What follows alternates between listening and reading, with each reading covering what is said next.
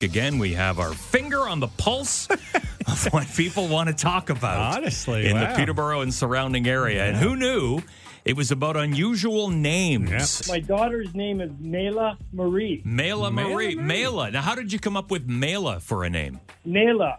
Oh, Nayla. Nayla.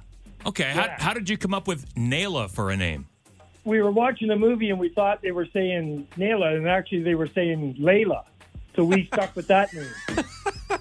My parents thought she'd get a nickname of Nails. Oh, I hope she didn't. No, she got a nickname of Nay. Nay. Oh. That's a cool one, too. That is I nice. like that. I like that. My mother's name was Udell. Udell. Udell. Wow. But before my sister was born, she was going to call my sister Prasinami. What's that? Prasinami. Prasinami. Yeah, I don't even know what that means.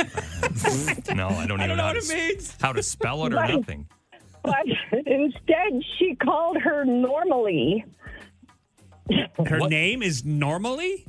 Her name is Normally. Now, Norma, is it Norma Lee? It is Norma Lee. Oh. But when I was little, I used to just call her Normally. And when she'd get mad, I'd go, Normally is normally not like this. I'm taking it she didn't like that. No.